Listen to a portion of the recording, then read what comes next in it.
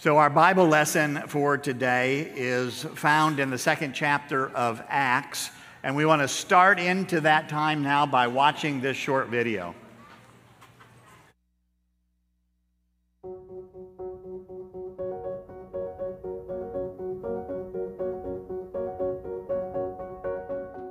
The Holy Spirit had come down from heaven and filled Jesus' disciples. When the crowds gathered, they heard the disciples' voices speaking in their own language and did not understand what was going on. Peter stood up and said, "I'll tell you what's happening." He reminded the people of something the prophet Joel had said long ago. God says, "I will pour out my spirit on all people. I will show you wonders in the heavens above and signs on the earth below. Then everyone who calls on the name of the Lord will be saved." Peter said, "You saw the miracles, wonders, and signs God did through Jesus. Even though God planned for Jesus to die, you used lawless people to nail him to a cross and kill him. But death did not keep hold of Jesus. God raised Jesus back to life from the dead." Then Peter said, "You have seen the truth. Jesus is alive. He went up to heaven to be with God the Father. Do not doubt this." Peter continued, "When you killed Jesus, you killed the Messiah." When the people heard Peter's words, they felt very sorry. They asked Peter and the other apostles, "What should we do?" Peter told the people to repent, to turn away from their sins and to turn to God. "God will forgive your sins, and you will receive the gift of the Holy Spirit. Be baptized in the name of Jesus," he said. Everyone who believed Peter's message was baptized. That day, about 3,000 people joined Jesus' followers. They learned what Jesus' disciples taught, and they met with other believers every day. They broke bread together and prayed. All the believers shared what they had whenever anyone had need, and they praised God. And every day, more and more people were saved. Peter's sermon shows the Holy Spirit's power to save and change those who trust in Jesus.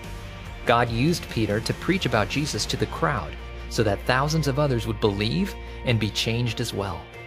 All who believe in Jesus are changed and will never be the same.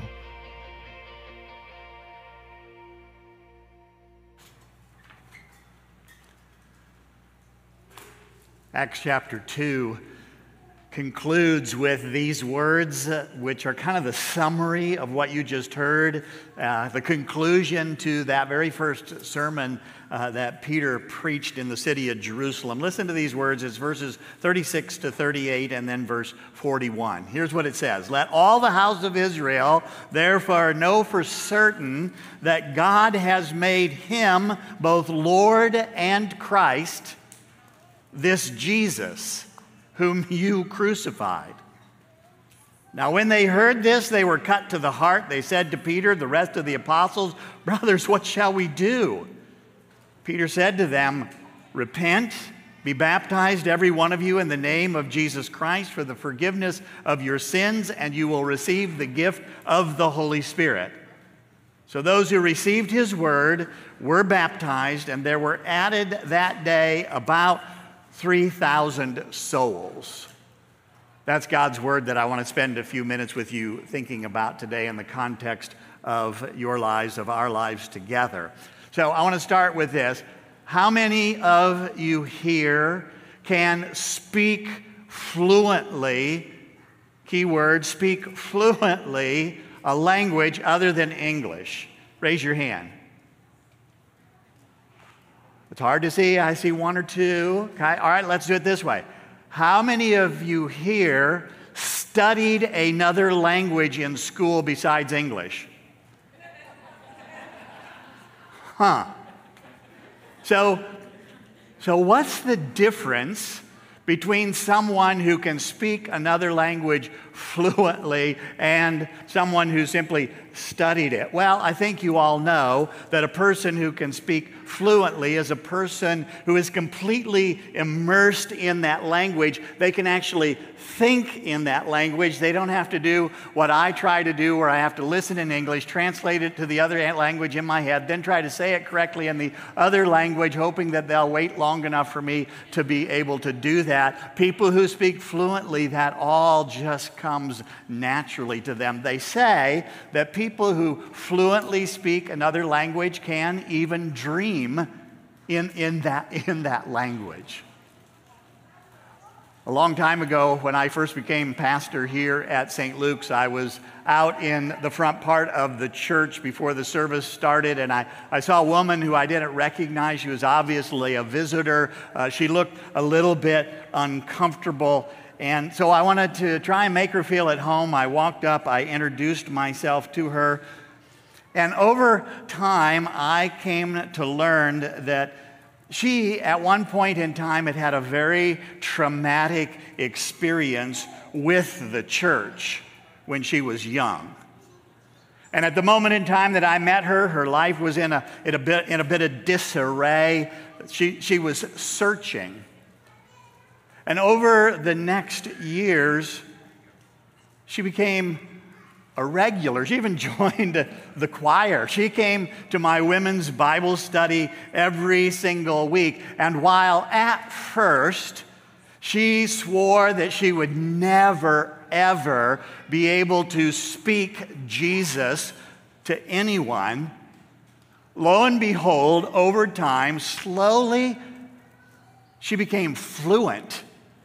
She became delighted in telling others about her Lord and about her Savior. So the question we're trying to get at today, the question that I want you all to try and digest, is the challenge before us is, do you, can you, will you learn to speak Jesus fluently? Look, in the story, the first followers of Jesus, if you went to the very beginning of Acts chapter 2, they were hiding behind locked doors, afraid to even go outside, much less to speak Jesus to others. They'd been with Jesus. He'd preached. He's taught like no one they had ever heard before. He healed people. He brought people back from the dead.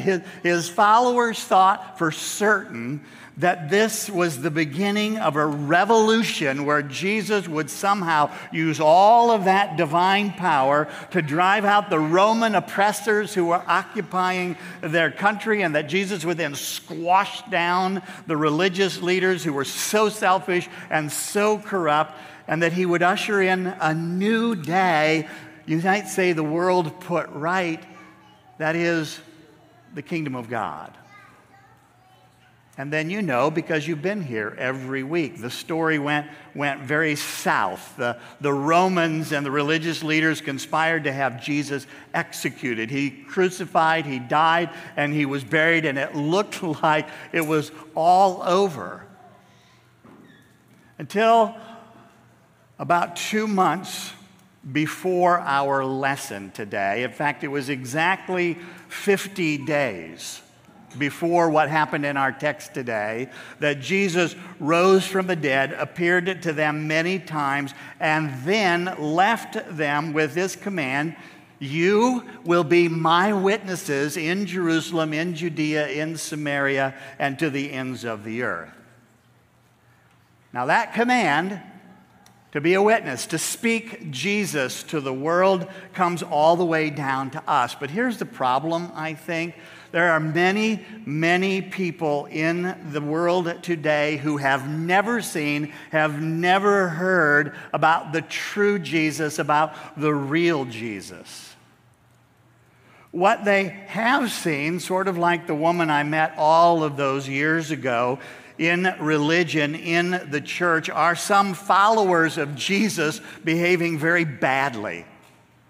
Angry and frightened and judgmental and haughty and condescending.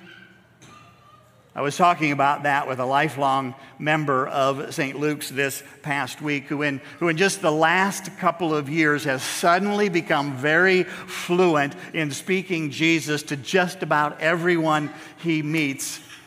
And he told me that when he comes across someone who has had that negative experience with religion or with the church, he likes to ask them this question and have a little dialogue with them. It goes something like this. He'll say, well, who's your favorite band?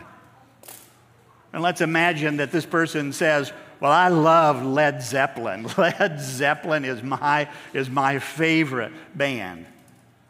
And then my friend says, well, if I take you to a Led Zeppelin impersonator and they are absolutely horrible, would you blame Led Zeppelin? And of course the answer to that is, of course not. And then he follows with the question, then why blame God for poor impersonations of him?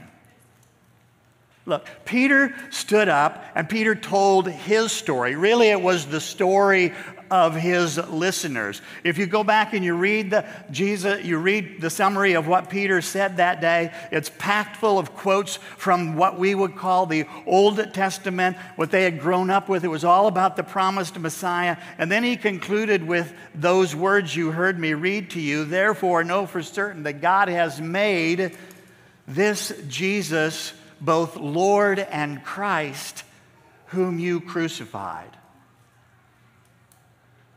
Now, I don't think Peter's sermon will work so well for you today. In other words, this isn't just going and memorizing all of Acts chapter 2 and then standing up at your work and saying what Peter said. I think if you do that, people will just look at you funny and cut a very wide circle to try and avoid you as best they can. But you know what will work? What will work is telling people your story. Now, maybe some of you here have a story like mine. It's kind of a boring story because I was baptized into the church. I grew up in the church. I never left the church. And yet, over and over again, through the years, through all of the ups and downs of my life's experiences, Jesus has become more and more and more real and powerful to the point where now I speak more fluently. I can't imagine a day without Jesus in the front and center of everything that I think and do and say. Then again, maybe your story is like the woman that I met years ago, where you were traumatized and you've spent some time running away from Jesus, or maybe just from religion, and then somehow finding your life sort of falling apart and looking for answers, wound up to talking with someone about Jesus who then brought you back to church, and you expected absolutely nothing to come of it, except it did. Or what I really think is that you all are actually writing your story right now by trying to be parents and to raise kids in a world that, to be honest with you, gets scarier and scarier, and wanting them so desperately to discover the best life possible. And you stumble into this place with a service where parents and kids can be together, and kids can be kids without anybody giving them the evil eye. And Pastor Sam and Alyssa and Annalisa and hopefully Megan will be back with us sooner than later, help you learn to speak Jesus more and more fluently. In our story, when they heard Peter's story, they were cut to the heart and they asked, what must we do to be saved? In fact, what you might say is at that moment, their hearts were awakened to the power of life in Christ, which maybe you know is the mission statement of St. Luke's, awakening hearts to the power of life in Christ. Look, the great thing about learning to speak Jesus is that you're not in charge of how others will hear it and receive it. That's the Holy Spirit's job. But you can become more alert and aware to the moments when people are often open to listening, moments when a person has come to the very end of themselves and they've run out of options. Sometimes it's a crisis in their life, but people more often than not, it's moments of change when you move to a new community. Maybe when you get married, you start having children, you're trying to raise them. You have aging parents, you get a new job. Those are exactly the moments where the Holy Spirit loves to rush in and awaken a heart when you plant the seed by speaking Jesus into their lives. Peter said, repent and be baptized and experience the forgiveness of your sins and receive the gift of the Holy Spirit. Now, I cannot end today without telling you how that might sound in 21st century Jesus speak. Maybe something like this.